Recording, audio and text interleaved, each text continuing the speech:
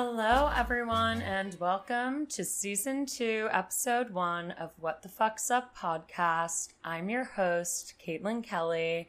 I am so sorry that I've been gone for so long, but I'm so fucking excited to be back.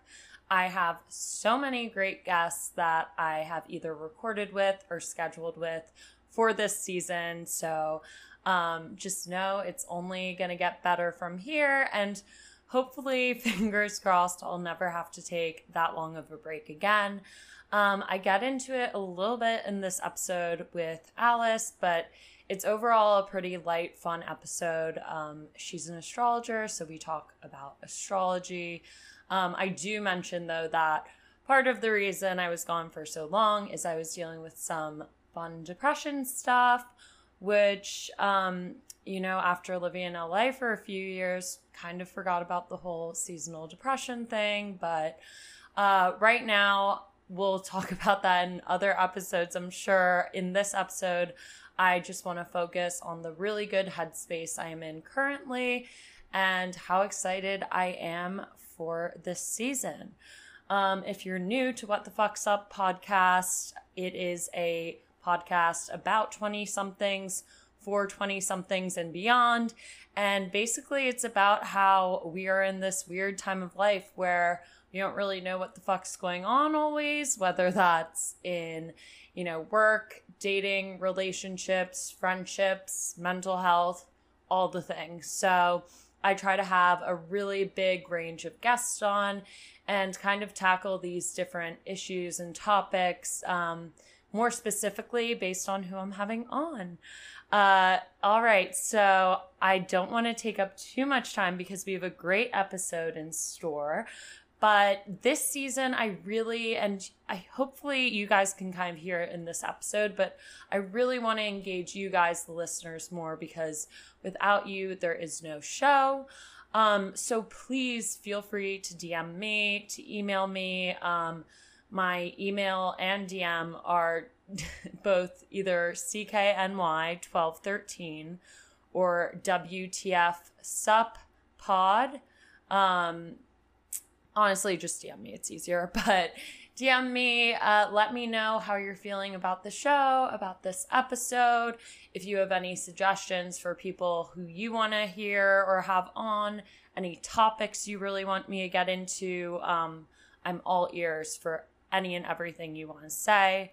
Any new game suggestions would be great. I'm still going strong with my 70 questions, but I definitely have some new ones in store as well. So finally, as always, please rate, review, subscribe, tell a friend about this episode if you like it, or any other episode, or just the podcast in general.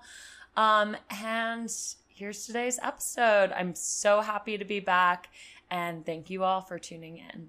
All right, let's go. Hi, everyone, and welcome to What the Fuck's Up podcast. I'm your host, Caitlin Kelly, and today I'm so excited. I have an astrologer on named Alice Bell. I was telling her right before we started, I've been looking to have an astrologer on the podcast, talk about astrology, because I got into it when I moved back to New York, and it's just so interesting to me. So for a little background on you, Alice, before you give, your own introduction, Alice is a professional astrologer as well as the resident astrologer for British Vogue. Her writing has been featured in publications including Goop, Refinery29, and Forbes, to name a few. She is also the co-host of the Astrology and You podcast, where you can find out more about all the in-depth, crazy things about the astrology world. So welcome, Alice. I'm so excited to have you on. Thank you for having me. Yeah. I love the intro. I know. I always try to get it's kind of kitschy to do the intro, but I think it's good because sometimes there was a phase where I got really comfortable with the podcast where I would just start talking to the person and then people would be like, who is it? I'm like, okay, oh my God. To the intros, be a little type A in the beginning. But do you just want to tell the listeners for yourself, how you got into astrology, a little bit about you? Mm-hmm. Okay. Yeah. So I guess to give background on where I live, what my age is, I am live in New York. I am 28 years old, and a few years ago, I got into astrology. I was working in fashion. I was a fashion assistant at Vogue magazine in New York, and that had been like my dream career that I'd been working towards my whole life. And when I got it, I was like amazed that I got that so early on. But once I was there, it just like wasn't so fulfilling. And I was like, I don't think I can do this for the rest of my life. I don't want to work in fashion. And so I started teaching myself astrology on the side, not really knowing that that could be like a career. I'd never been into astrology before. Like I didn't know that astrologers existed as a job. But yeah, I just became like obsessed with it once I realized there was a lot more to astrology than just like your horoscope and your sun sign. Like for me, astrology's been like way more effective than therapy ever has. It's just described like basically my whole personality, all my like patterns. And yeah, from there, I built my business on the side while I was still at that job. And when it was financially stable, I quit, and I've been a full-time astrologer for 2.5 years now. That's so cool. I love having people on the podcast. Like, obviously, I said I wanted an astrologer on, but I also love that your story is one that's not like totally straightforward, because I mean, that's why I started the podcast. I was kind of just randomly thrown into it at a time where I was like, I want to act, but I don't know if I want to act right now. I feel like I need to pivot. So I always find having guests on who have a similar like redirection in their story to be so interesting, because I think it's something that our generation is really coming to terms with. We're not just going to be like our parents' generation, do the same job for, you know, X number of years. So that's so cool. I love that story. So I was listening to your podcast, which, as I said, guys, it's really great and really helps you understand stuff. I was like trying to do my chart alongside you guys. You're going to have to help me out a little bit there. You guys did a great job, but I don't know if anyone knows what an astrology chart looks like. But if you don't, look it up. It's, I mean, it can be complicated. Yeah, you definitely had to study this. You didn't just totally jump in. Yeah. But something you guys said that I think is such a great way to start this off for anyone who's listening and they're like, I don't really get astrology or get why it's important or helpful. You guys gave 5 ways that astrology can help a person or be useful. Oh, yeah. And I thought they were so good, because this is actually why, like, when I had the switch from being like astrology is kitschy to astrology is fun, like this is exactly how I felt. So to give the 5 quickly, you guys said the first reason is self-esteem and validation. So if you're different from someone, why you should accept it, why you jive more with some people than others, which leads into relationship dynamics, kind of the same thing. Like if you're going to more naturally connect to some people rather than others, and it helps you take things less personally. The third, I love how I'm just copying you guys, but so good. No, I had forgotten what I had said in this episode because it was like recorded a few months ago. So it's good you're going back over. Yeah, I was like, I don't want to like test you and make you be like, wait, what was 3? Third, perspective and patience. So if you feel like something's not happening at the right time, which again is such a theme in this podcast, it's really hard to have patience, but sometimes like you don't have control over when you're going to get the job, when you're going to get the guy, whatever. So that being important, which leads into timing, knowing when it might be a good time to do something or when you should like let up a bit. And the last one was empowerment. So I love that. But yeah, what for you was the switch? What was the reason that you felt compelled to like get more into it once you started? So I first started studying astrology like a little more intensely because of like dating problems and wanting to know if a guy was going to text me back. And I love it. Every girl ever. Yeah. So it started as like obsessively checking my horoscope. Like, am I going to have romance this week? And then I don't know how I got on it, but like actually pulling up my own birth chart. I can't really remember like the correlation between those two. But dating and relationships has always been something that's been like super difficult for me. Like work's pretty much come easily, but like not like being single for a large part of my life and just not being casual when it comes to dating relationships and having so much trouble with that. Having that explained through my birth chart was like so helpful. And that's, I kind of feel like that's what really resonated with me the most and got me into it initially. Yeah, I so get that too, because it's very different than having like, I mean, therapy is great, guys, don't get me wrong, but it's very different than having like a therapist just be like, you're totally normal, don't worry about it, it'll happen. It's like something where you start to see like, oh, maybe you have these qualities that you can work on, or maybe this isn't like the exact time it's going to happen because according to the stars, it could happen later. And with the relationship stuff, sometimes when I've just met someone, if I feel like we're like connecting right away or like there's like a little weirdness, if I find out their sign, like it makes it make more sense a lot of the time, you know? So it also just helps you understand perspective and where people are coming from. So that's less like, oh, is it something I did? You know, because we all think we're the main character. So it definitely helps with that. So what is your dating life right now? I'm interested to hear. I'm in a relationship. Oh my God.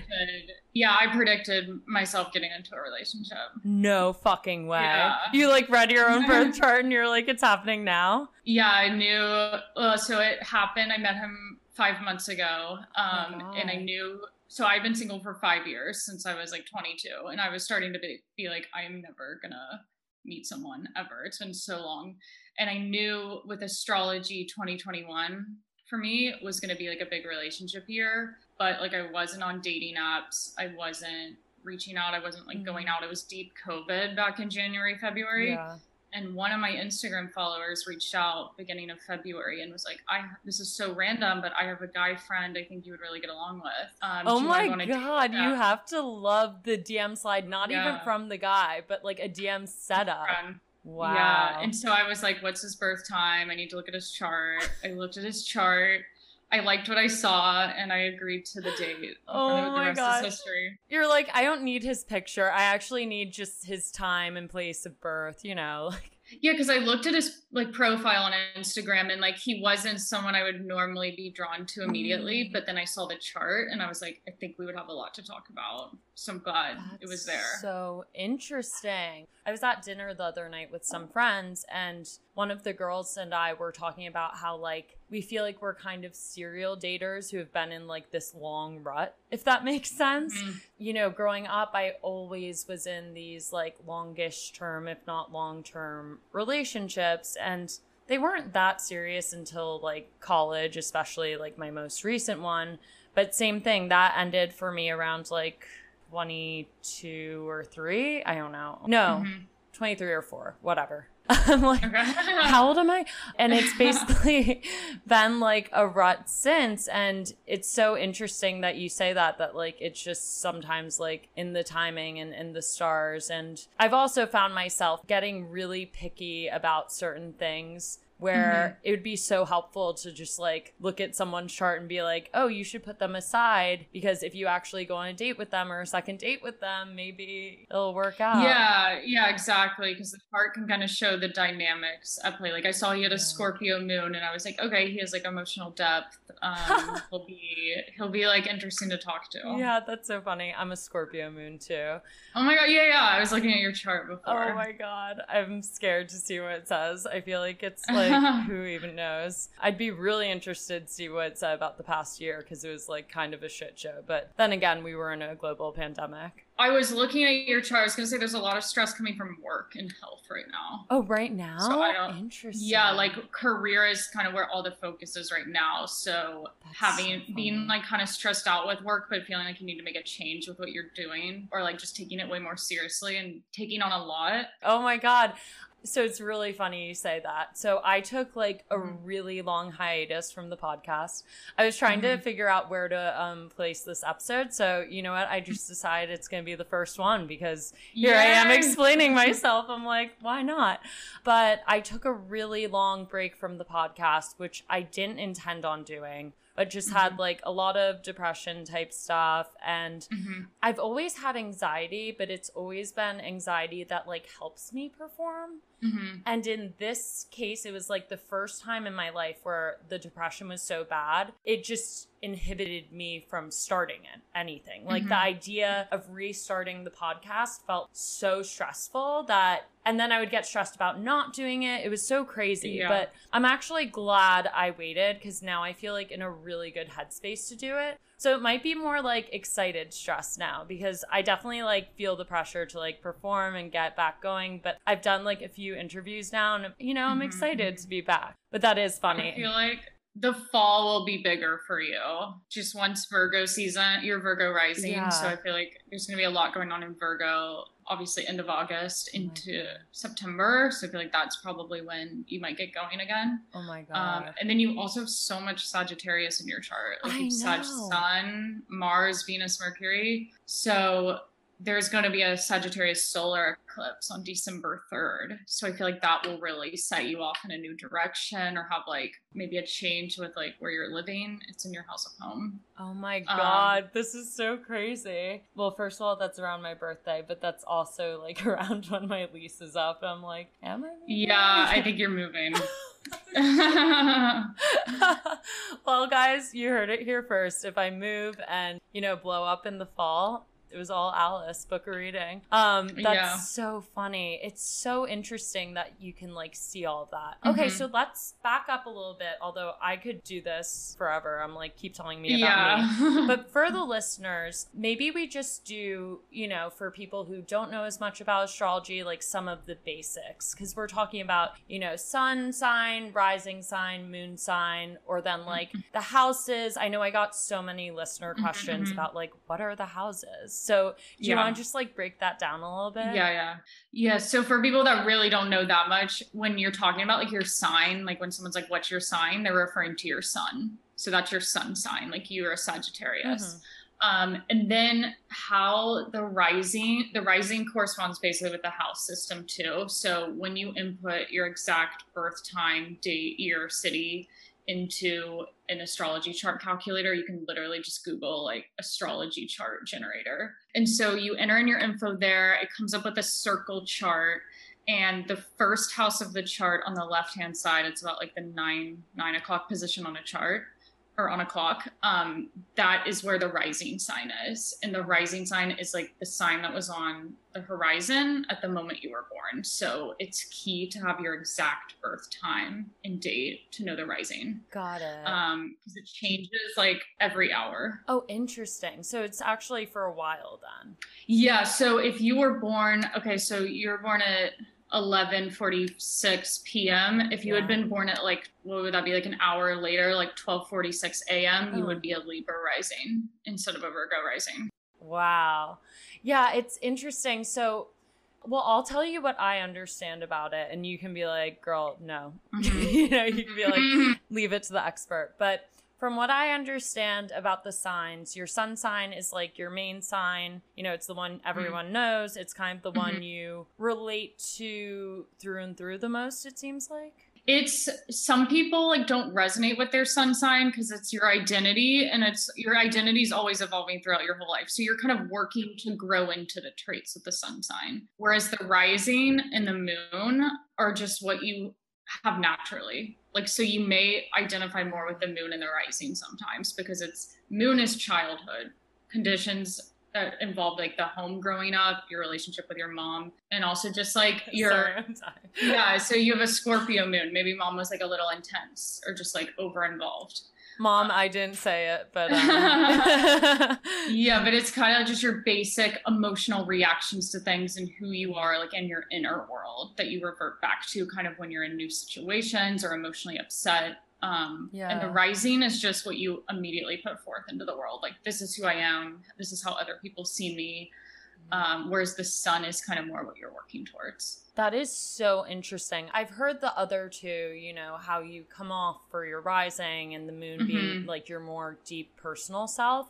But I love two of the things you said. One being like the way you were describing the moon. Obviously, it's like how people see you who are much closer to you because it's like for deeper, you know, maybe more upsetting situations. But the way you're describing it also kind of sounded like trauma, which was interesting. Like maybe it's like you're gut reaction that sometimes you have to like work against a little bit or like break down? Yeah, it's like deep pattern that sometimes don't like, it's like what you picked up as a child. So sometimes when you're an adult, like that stuff just doesn't work for you anymore. So if you are repressing, like let's say you have a Gemini moon, like you love, that's kind of a love for communication and feeling emotional fulfilled when you're connecting with people.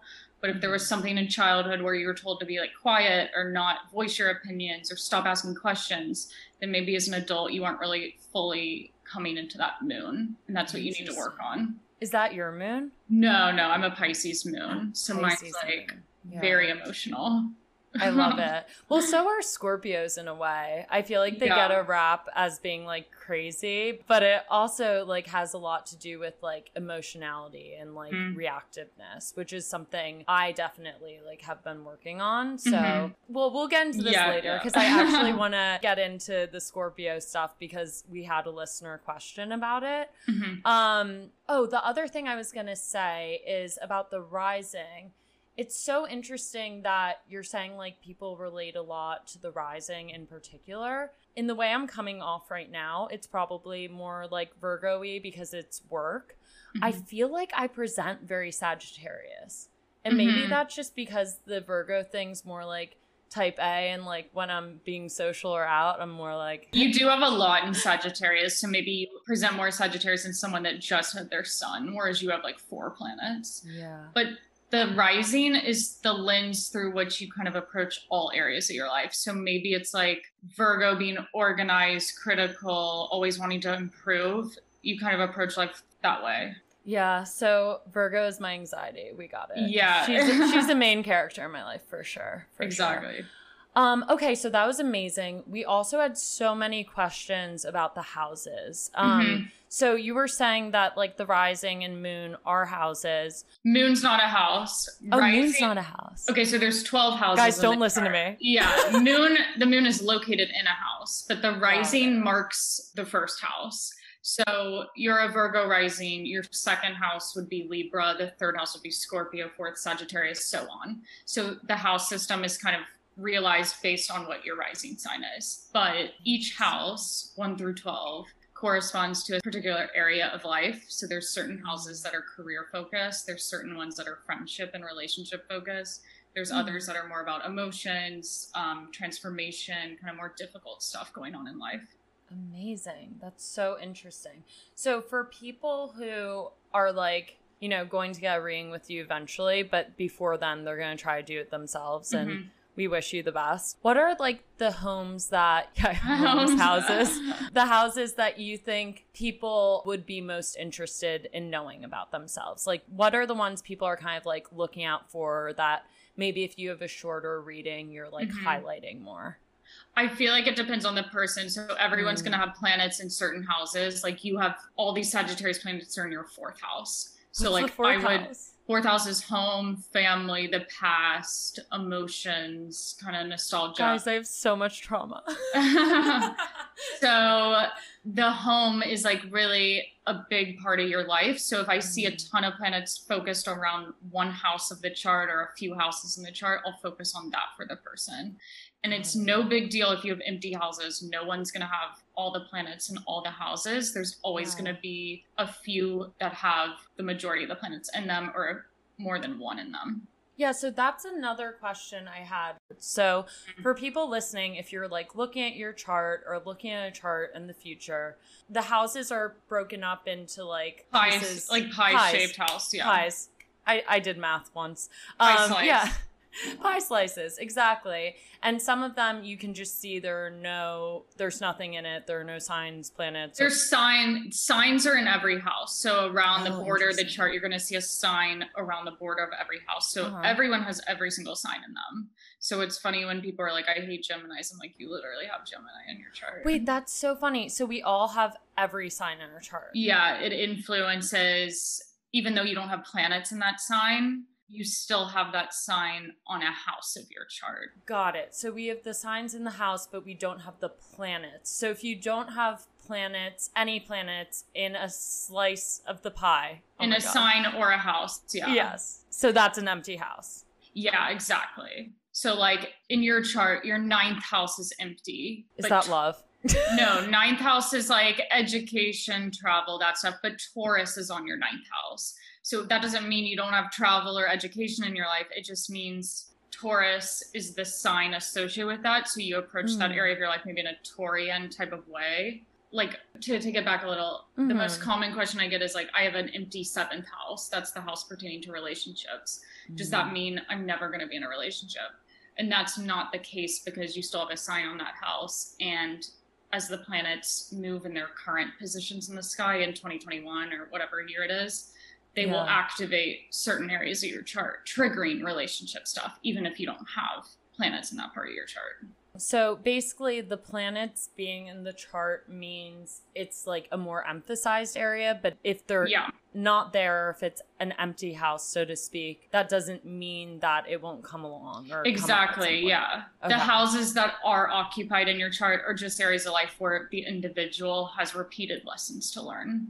So it's more concentrated on certain areas of your life than others. That is so interesting. And I'm definitely going to ask you more about at the end, like this whole mine having to do with home and stuff. Well, I'll say one more thing about it and then we'll get back to you and breaking stuff down. But I do feel like sometimes I have this, like, I don't know if it's like part of my anxiety or what, but I have this feeling of like needing to like move or shift locations or like feeling like home is always like somewhere out of reach. Yeah, that makes a lot of sense. That's so interesting that you said that, because it really resonated. Okay, so this is actually a good segue. Something that I was interested in, and I feel like a lot of like the flack that the astrology world will get has to do with like, if you think of things like I studied psychology in school, one of the things, you know, maybe a psychologist would say, oh, you're having a confirmation bias, which for people who don't know, it's like, oh, you just said that there are a lot of planets in this house that has to do with home. So you're kind of looking for reasons that that's true. How would you explain or go against the idea that a lot of astrology is us looking for confirmation biases or saying like, oh, that makes sense because of this, and trying to like overly apply it to our lives? Yeah, that's a tough question. I feel like that could be true, but like what I've given you is kind of more general. Like I feel like astrology gets so complex in that I could see how the relationship is with your mom, how it is with your dad. And I feel like that kind of stuff, like, and also like minute stuff about relationships and all that is not really a confirmation bias. Like not everyone's going to have like a specific relationship problem. No, when I'm hearing it, I'm like, no, it's way too specific to be that. But I just feel like a lot of like the haters in the astrology world will kind of try to say that kind of thing. Like, oh, it's so general. It's so this, it's so that. And something that comes up with a lot is, you know, reading your daily horoscope or your weekly horoscope. So as I mentioned in the beginning, you write these horoscopes, which is probably so fun. How do you do that? And then like, how much weight do you think people should be putting in these like weekly or daily horoscopes? I think horoscopes are just for fun. I wouldn't put a ton of weight into it, but I would read the horoscopes for your rising sign, not your sun sign. They just show up as like, read them for your sun sign, because obviously the whole population isn't going to know the time they were born, but they're going to know the month they were born. So that's kind of why it's general to read it for your sun, but they're written to be read for the rising sign. Because like when I'm writing horoscopes, for instance, your Virgo rising, for the Virgo horoscope, I'm putting Virgo in the first house, and then I'm seeing what's going on in the sky in relationship to the Virgo chart. So like it's Cancer season right now that falls in the 11th house of a Virgo rising chart. So the Virgo horoscope this month is going to be a lot about groups, friendships, being social, whereas the Sagittarius is just not going to say that. That's so interesting. Okay, guys, so start reading your rising signs. I have to do that. It's so funny. I was like reading my moon sign for a bit. No. But yeah. I would never do that. Guys, don't do that, because it's just who you are at the base of yourself. But it sounds like it has less to do with like the day to day than your rising. Yeah, the moon. I don't really know how moon sign horoscopes would be written. Even work. Yeah. That's so funny. Okay, well, I'm going to stop doing that. Good to know. Okay. I'm just trying to kind of simplify this. Obviously, you've been studying it for so long, so you probably know so many terms and like different things that we can't even imagine. But like, so if you're not looking at a certain person, if you're looking at like a time period. Yeah, the sign, yeah. Yeah. How does that work? Because like going back to the example of like the Virgo horoscope.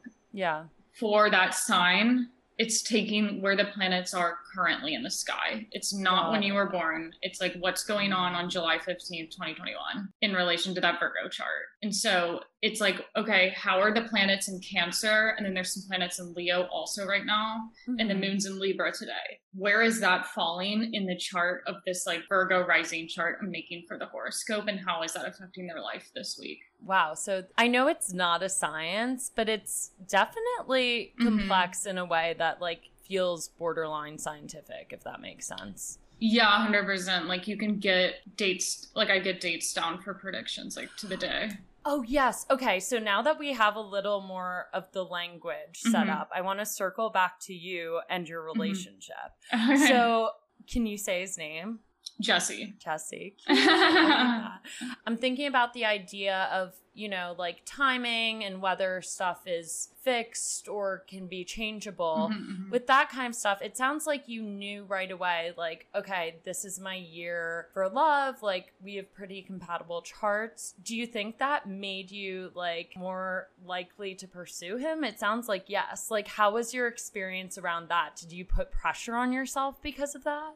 No, I feel like when I started dating him, I was like, I just thought, because my love life has failed so much in the past, that it was just going to be the same thing where it like went on for 2 months and then he ghosted me or something like that.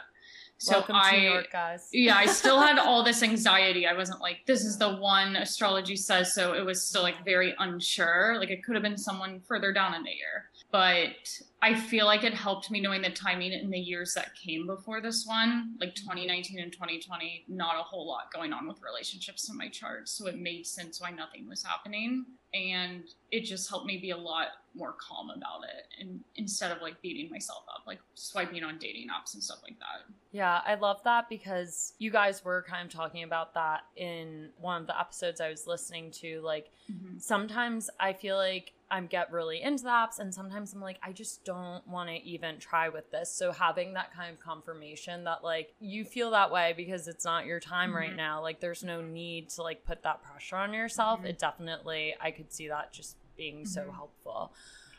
So that's so interesting. Like, it's not like you get an exact time, you kind of get a time frame. I could see kind of like what months or even weeks would be within the year. Like if it wasn't going to be in February, I would have guessed July, August based on like my individual chart. So yeah, I could do that. But I can't, what astrology can't tell is like, oh, you're meeting someone in February. I see relationship energy. I can't be like, this is the person you're going to marry. This is the one. I can't see like the type of person coming about. I just know that there's going to be relationship emphasis.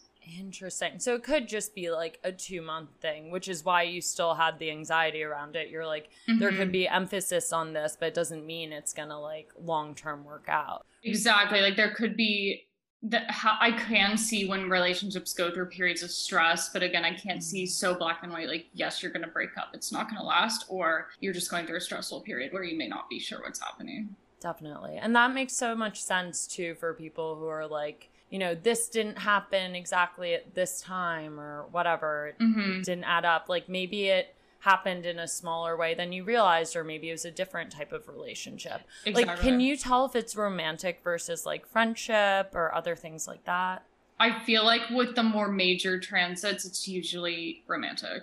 Like it wouldn't be that meaningful and make such an impact in the chart if it wasn't going to be something like a friendship. You wouldn't see that as like so meaningful, I guess, as you would like meeting someone. And then since you said you like had his chart, did it say at the same time that that was going to be an emphasis for him? Yeah, so that's why I needed his birth chart before the date. Because I was like, I'm not going to go on a date with someone who doesn't even have potential to have a relationship this year. Like, I'm done. I'm 28. I want to get married soon. And so, yeah, I saw in his chart that he had relationship growth this year. So I was like, okay, why not? I'll give him a shot. That's so cool that was overlapping for you guys. Well, I am so on your guys' team. I hope the stars continue to align because that is so interesting. Okay, before we get into you and quarter life qualm stuff, I did have a lot of questions about whether or not astrology was able to predict COVID or like the universal stress of that period in 2020. Was that something that astrologers saw coming at all? Yeah, 100%. Really?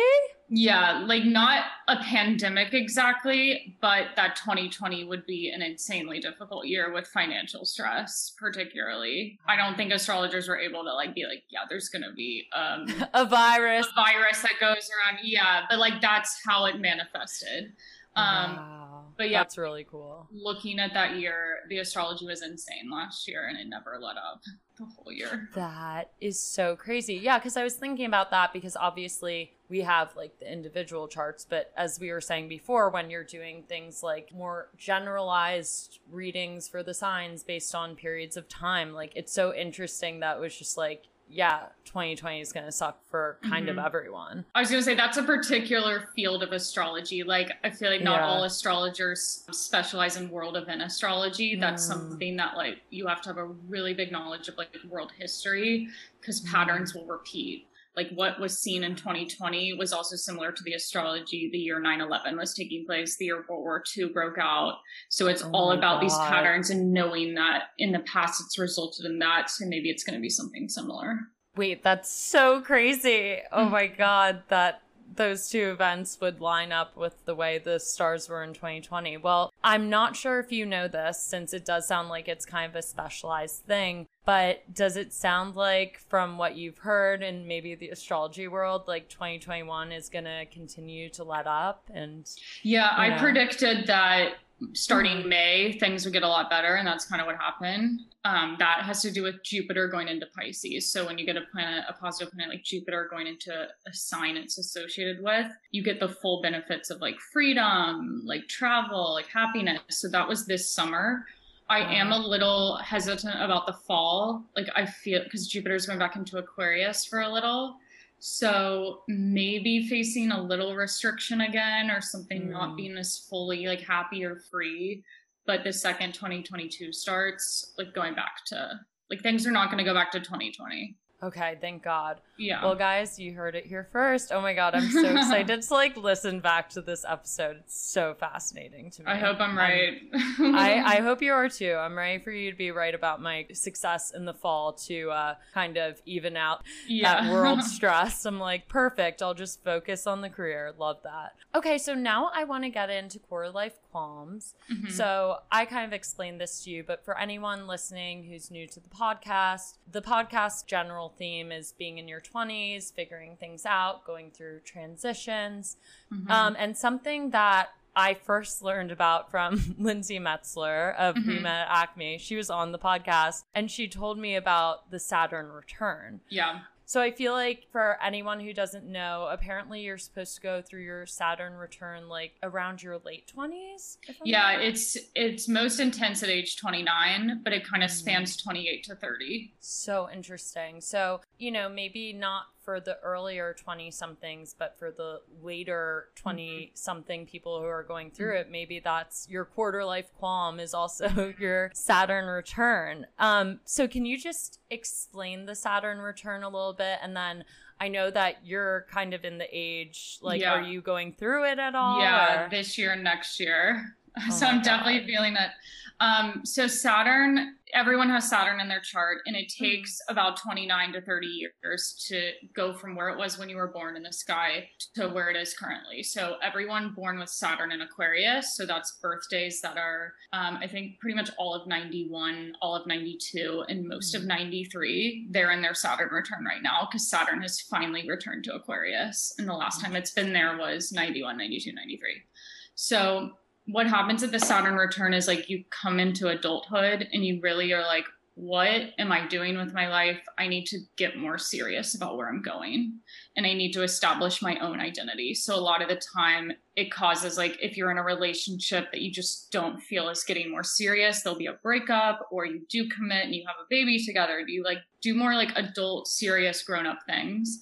or if you're in a career that you think like is just to please other people and you're not really happy, often there's like a major life change where you're like, I don't want to do this with my life anymore. I want to do something else. So it's really about growing up and becoming your own person. That is so interesting because, I mean, it sounds like it might have been too early for this to be going on when I started the podcast, but I do feel like around the past year or so, that's been such a constant theme in my life, is kind of like redirecting my career path and like going through that. And I just think this, again, the podcast is about your 20s in general. I am at this point in my later 20s. And I think similarly to the way like your early 20s can be a little, I don't know, disorienting in some ways because you're thrown from college into the real world and you're trying to navigate all of that. I think there's a similar thing, which it kind of sounds like is like part of the Saturn return to an extent in your late 20s, where you're like, okay, now I'm like an adult, you know, I'm not just like a part-time adult. I have to really get my shit together. So it sounds like that's part of it. There is difficult astrology around the age of like 21 to 23. That's like the phase that comes right before the Saturn return. It's the Saturn square. So when you're 21, it's definitely a difficult period, kind of similar. And like, I feel like the foundation that's set at 21, maybe similar themes will resurface at 29, 30. That makes so much sense too. If you think about like career paths and stuff, I don't know. It's like, it's when you're like, even for people who are in more straightforward jobs, like it's kind of when you're like, okay, am I sticking this out? Am I getting the promotions I want? You know, that, I mean, that makes so much sense to me. So guys, it sounds like a lot of your 20s can be explained by Saturn. Yeah, 27, because you mentioned like this past year for you, you're 27. That also is kind of a lead into the Saturn return because it's something called a progressed lunar return. And that's really about learning how to reparent yourself and give yourself kind of the emotional stuff maybe you didn't get in childhood or just doing it as an adult. So 27 can also be kind of a tricky year. So that may be why people feel that a little. That's so funny. I love this explanation of it because it's just like such a different lens. So what was your like kind of, not core life crisis, but what was something that you went through in your 20s that you feel like has been pivotal? Or do you feel like you're going through it right now? I feel like at 25 was a huge year for me. I do feel like that was eclipses were in Aquarius at that time. So it eclipses on my Aquarius sun. But 25 was when I learned astrology, and I feel like my personality went through this like huge change, whereas I was never open to anything spiritual, anything bigger than myself. And that was kind of the year I became a lot more calmer, less anxious. And I was like, this is astrology. This is what I need to do now. That's so cool. So it really lined up in that way. There's awesome. Like a definitive like early 20s is so much more stressful and anxious than I was after 25. That's awesome too, because I feel like, I don't know, some people think of like transition or maybe even your Saturn return, anything like that as being stressful, but it's been such a net positive for you. And you were saying you thought your whole dream was to end up in fashion, but then like, it sounds like this is what you needed to kind of like undo some of that anxiety, which is so, so cool. Yeah. And I feel like if I hadn't listened to that at 25, then at the Saturn return, it would just become even more like glaringly obvious. Like I'm not happy. So even if you don't make the decision like in a certain year, it kind of keeps repeating over and over again in your life until you do something about it. Okay, that's amazing because that was a listener question too. Like, what if you don't follow, you know, the pattern that sounds like you're supposed to? It sounds like it's kind of like lessons that come back over and over again. Exactly. And they'll haunt you at 40. Like there's big transitions in, you know, the midlife crisis. That's like, that's definitely in astrology. Like the early 40s is really tricky. It's like the Saturn opposition. And like, that's when like, if you didn't do stuff at the Saturn return, you really got to do it then. And it just keeps coming back. So guys, let's all just tackle it in our 20s so we don't have like the worst midlife crisis ever, it sounds like. That is so interesting to me.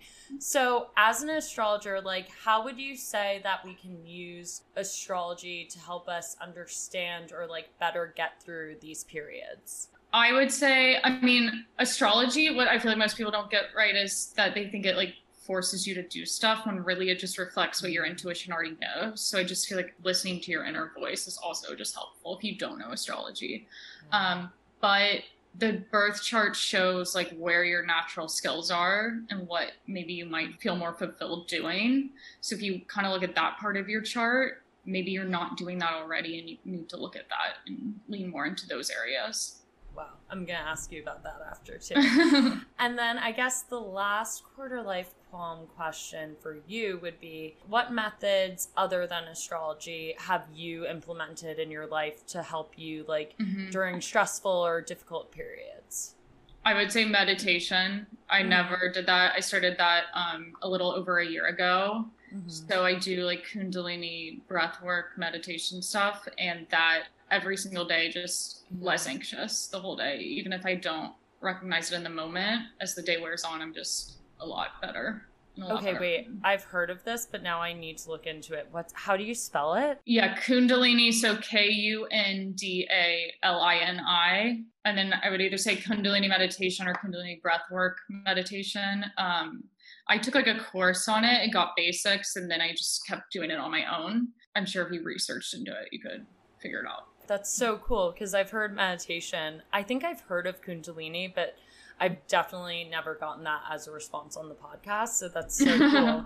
Is it just about like the breath work being like regulating or? Yeah, it also just, it gives you like more energy. I don't know, like whenever I'm doing it. And also I was always bad at just sitting there and like meditating. I find that so boring. But with Kundalini breathwork, it's like, there's exercises you're doing with your hands and kind of like movement that keeps you more focused.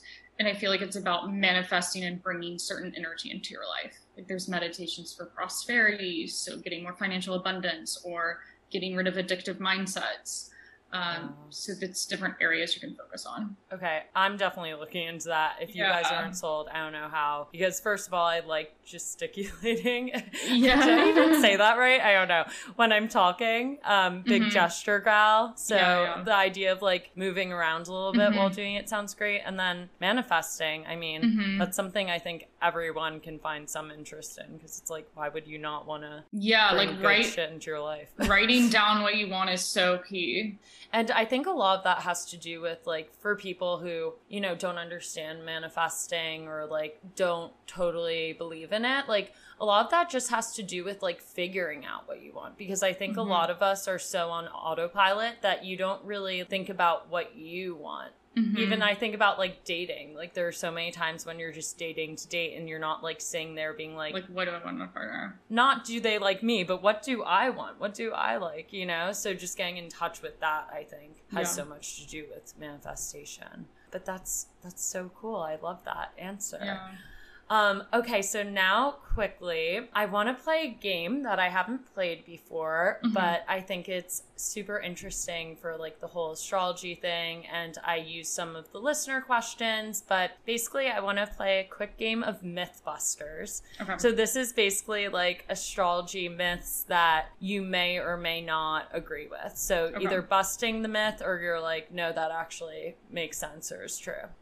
Okay, cool. Let's start. Okay, first myth. People use astrology to shy away from taking responsibility for their actions. I would say there is truth to that myth. Like, that's not how I use astrology, but that is how a lot of people do it. They're like, I'm this sign, so I can act like this. That doesn't mean I believe it's right. Yeah. Okay, I love that. You're like, it actually happens, but it's not how you're supposed to use it. Yeah. Okay, cool. Very cool. Okay, second. Mercury is basically always in retrograde. False. It's in retrograde 3 times a year for 3 weeks. So 9 weeks out of the year about. Got it. So is it just in retrograde more than other planets? Yeah, it's most frequent retrograde out of the inner planets. So planets like Saturn, Pluto, Neptune, Uranus are retrograde for like 4 months out of the year, but those don't affect you on a personal level. When Mercury or Mars or Venus are retrograde, that affects your day-to-day life a lot more. And Mars is only retrograde once every 2 years, and Venus is once every 18 months. So the fact that Mercury is 3 times a year is why you hear so much about it. And what does being in retrograde mean? The planet is like this optical illusion that it's appearing to move backwards, but it's just like slowing down in its orbit around the sun. And because Mercury is the planet of communication, it just means when that happens, everything involving communication is kind of thrown into confusion or delayed, like new plans are set back, or people get in their head thinking about the past a lot because it's always about like reviewing what's already happened. So you'll hear from an ex, or you'll be reflecting on what could have been, like, and getting kind of emotional about that. So it's really just a time to slow down and reflect. That's so interesting. Do you ever find yourself like not doing things because of Mercury in retrograde, like not reaching out to someone, or I don't know, taking a step career-wise, or No, I wouldn't. Like, if you're to get like an amazing career opportunity, I wouldn't be like, no, I need to wait till Mercury's out of retrograde. Okay, cool. But yeah, it's not like that, but just being kind of mindful of it. Like, I always feel like work becomes really slow at Mercury retrograde, so sometimes I'll be like, I'm going to take some time off, or just not be so hard on myself. Just being kind of aware of what's happening. Okay, good to know. So it's not always bad. It's just like, you know, it's not a bad thing at all. It's just, okay, you've been going and going and going with your everyday life. You need time to rest periodically, and that's what Mercury retrograde asks you to do. Yeah, which sometimes can be hard for our work-obsessed society in the U.S. We should all take a retrograde. Although I guess that's kind of what the pandemic was, SOS. True. But like a healthier one, you know? Okay, third myth. I don't think it's a myth, but I shouldn't say that. I'll leave it to you. Men, namely like hetero cis men, you know, whatever, hate astrology. Yeah, that's true. I mean, my boyfriend doesn't, but I feel like a lot of men don't like it because my theory is that men love to be in control, and they feel like they don't like to think that there's forces out of their control that are terminating events in their life. Or that we have some kind of like witchy knowledge that they don't. Exactly. That's so funny. And I feel like it's maybe because they've had bad experiences dating where someone's like, you're a Scorpio, I won't date you because all my exes are like you. So maybe they just hear stuff like that and get annoyed. Yeah, they never hear like the positive sides of it. Exactly. Yeah, that makes sense. Yeah, there was one guy I was like casually seeing a while ago at this point now, but he would like freak out if I mentioned astrology. Oh my God. Like, okay, red flag. Because it wasn't like I even knew that much. I was just like, oh, like, that's so interesting. And he's like, stop talking about astrology. Yeah. One of my credentials before I met my partner was like, have to have someone that is open to astrology. Yeah, it's like you don't have to love it or necessarily like totally believe in it, but like a lot of guys get like activated by it. It's so weird. So funny. Anyways, okay, next myth. Scorpios are crazy. I'm hoping you bust this. That's a myth, 100%. I hate like cliches like that. I think Scorpios try to control their emotions a lot, and they get like very worked up and have these like really strong reactions, and they like to be in control and try to control a lot of things. So checks out. In relationships, they can be a bit obsessive or controlling on the more negative side. But I feel like Scorpios just know what they do and don't want in their life, and they're very good at like, okay, this is cut off. I don't want this anymore. Yeah. That's another thing that I meant to bring up, but I think is so true. It's like for any sign, there are going to be like good traits or characteristics and bad ones. Yeah. So there's going to be like a good version of that out there to you and a bad version. You know, like it could be overly emotional or whatever, or it could be like in touch with your emotions. Just stuff like that. Yeah. So you're never going to be a bad sign, guys. Don't worry. Yeah. This is inspired by what I saw on the street the other day. I was walking down the street and saw that Alice had written this thing about dogs and their signs.